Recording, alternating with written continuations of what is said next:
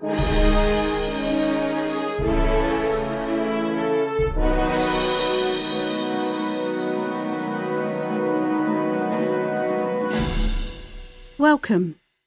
You're listening to Mark and Jackie's Wildlife and Photography podcast. Explore and learn about the natural world and how to take pictures. This episode is all about wildlife and nature. Understanding the natural world is important.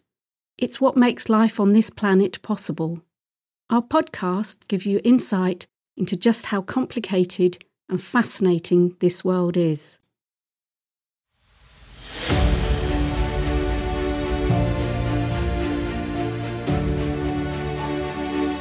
Episode 14, Meadows. In this episode, we're talking about meadows. I never knew there was so much to learn about meadows. But listen on as we take a wander through this fascinating world. Flowers have been in our lives for thousands of generations, and these days we've all but taken them for granted.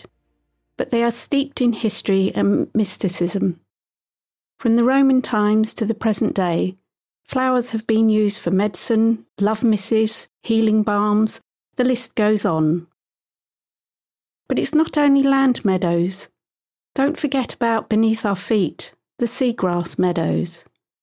They are particularly good carbon sinks and provide nurseries for many marine species. In fact, the UK has lost 90% of its seagrass meadows. But we'll go into more about that later. We have a relationship with the land and sea. We need to listen to what it tells us and what we can learn. Many stories are connected to myths and legends, but they tell us much about ourselves and how we once lived and worked with all living things in harmony and empathy.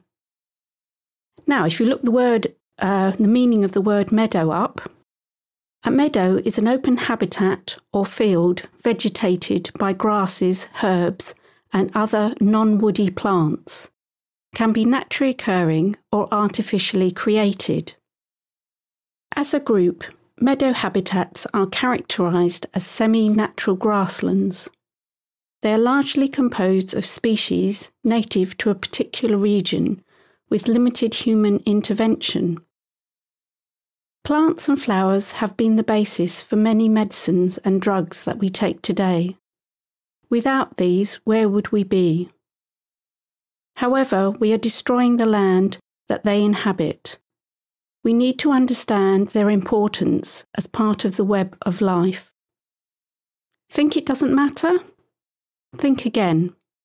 In the UK, we have lost 97% of all wildflower meadow since World War II, and about 90% of our seagrass meadows.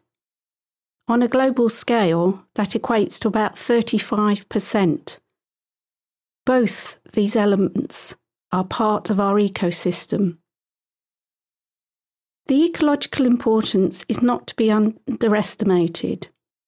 There are multiple types of meadows: agricultural, transitional, perpetual, and seagrass.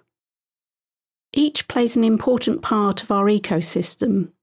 They attract an amazing array of wildlife and support plants that would not survive in other habitats. They provide a place for animals to hold courtship displays, nesting areas, and food gathering.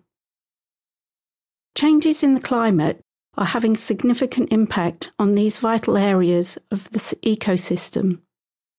Meadows can mitigate against changes and can be a potentially useful carbon sinks. Let's look at the different types of meadow in more detail. We've got agricultural. These meadows are those that are grassland, not regularly grazed by domestic livestock. They are left unchecked to produce hay. If we look back in history, agricultural meadows first came into existence during the Iron Age, when tools to carry out the hay harvest were first used. Having the ability to produce food for livestock meant the animals could be kept in enclosures. Surplus produce in the summer was stored for winter. thereby preventing damage to other habitats such as forest and grassland. The need to graze animals during winter months had gone. Traditional hay meadows were once common, but are now very much in decline. We have very small, fragmented areas. In America, the Sierra Nevada in the US is home to some of the nation's largest, biologically richest, and most functional meadows. Similar to a hay meadow is pasture land. This differs in that it is allowed to be grazed by livestock throughout the summer, rather than being left to grow and cut for hay. The word pasture is used to describe any land used for the purpose of grazing. This includes non-grass habitats such as heathland, moorland, and wood pasture. Meadows have lost their original purpose due to modern agricultural methods. As of 2019, permanent meadows and pastures in China represented 392,000 hectares. That accounts for 12.3% of the world's permanent meadows and pastures. And the top 5 countries account for 41.6%. We'll now look at transitional meadows. As the name suggests, this type is not permanent. It is land that has been cleared but not cut or grazed, and an abundance of growth is seen. Grasses and wildflower self-seed. However, as the grasses become shaded out by scrub and woody plants, it returns to a wooded state. Sometimes a traditional meadow can be artificially maintained through the double field system. Cultivation of soil and meadows are alternated over a number of years. In North America, Native Americans regularly cleared an area of forest to create transitional meadows, so that deer and game could find food and be hunted. Some of today's meadows can trace their origin back to the activity of Native Americans. The next type is perpetual. This type of meadow is often referred to as a natural meadow, one where conditions, climatic and soil, are favourable to perennial grasses that restrict the wood plants growing. The types of perpetual meadow are alpine, which means it's at high elevations above the tree line and it's maintained by harsh climatic conditions. Coastal, which is maintained by salt sprays. Desert, which is lack of nutrients and humus, which is the organic matter in the soil. Prairies, which is maintained by periods of drought or wildfires. And wet, as the name suggests, it's saturated with water.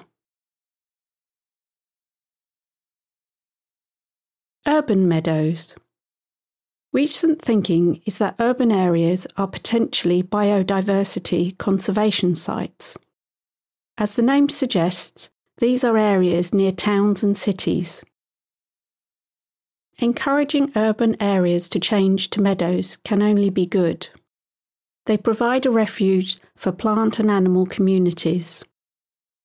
Too much management has happened on these urban meadows. By changing the number of times these areas are mown, it can improve the diversity.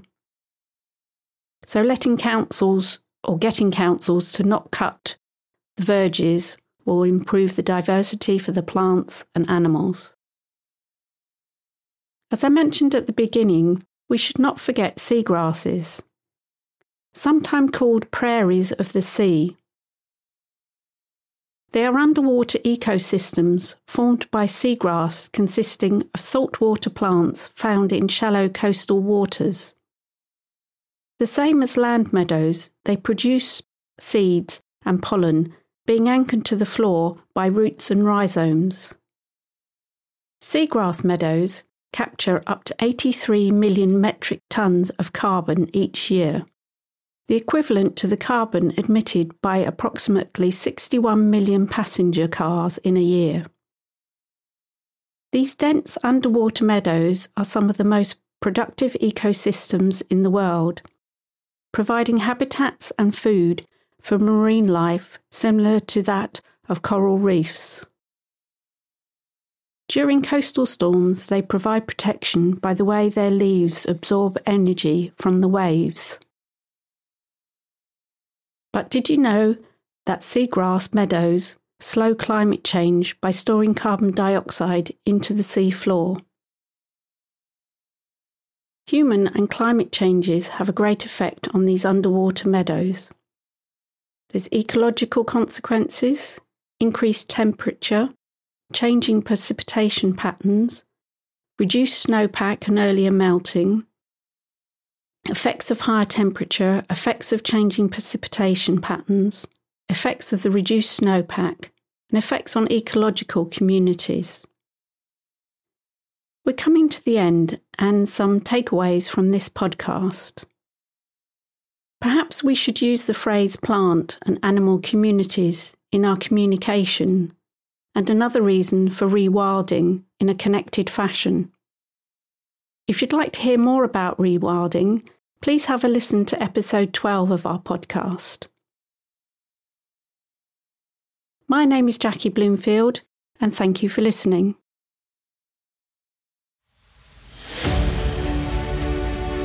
You've been listening to a wildlife and photography podcast, produced by M&J Bloomfield. For more information and details about us and our work, visit our website at mjbloomfield.com. Thank you for listening, and we hope you will join us again soon. Hudashin Mushan Lat.